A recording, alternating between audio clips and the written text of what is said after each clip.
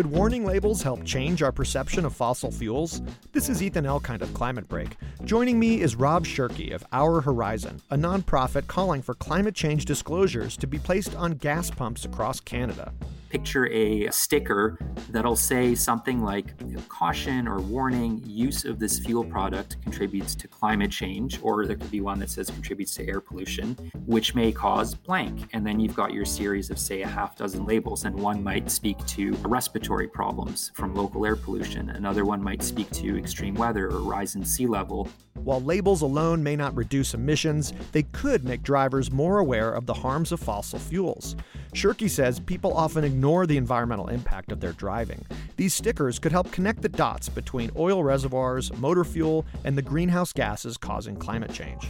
If you close that experiential gap between cause and effect, how might that affect who I'm interested in electing? How might that affect whether I'm likely to pick up my phone and call my local representative and voice support for some climate legislation? At a minimum, these stickers would make tangible our personal contributions to climate change, an acknowledgement that could go a long way in reducing emissions. To get involved in Our Horizon's campaign for climate change disclosures and for more climate solutions, visit climatebreak.org or wherever you get your podcasts.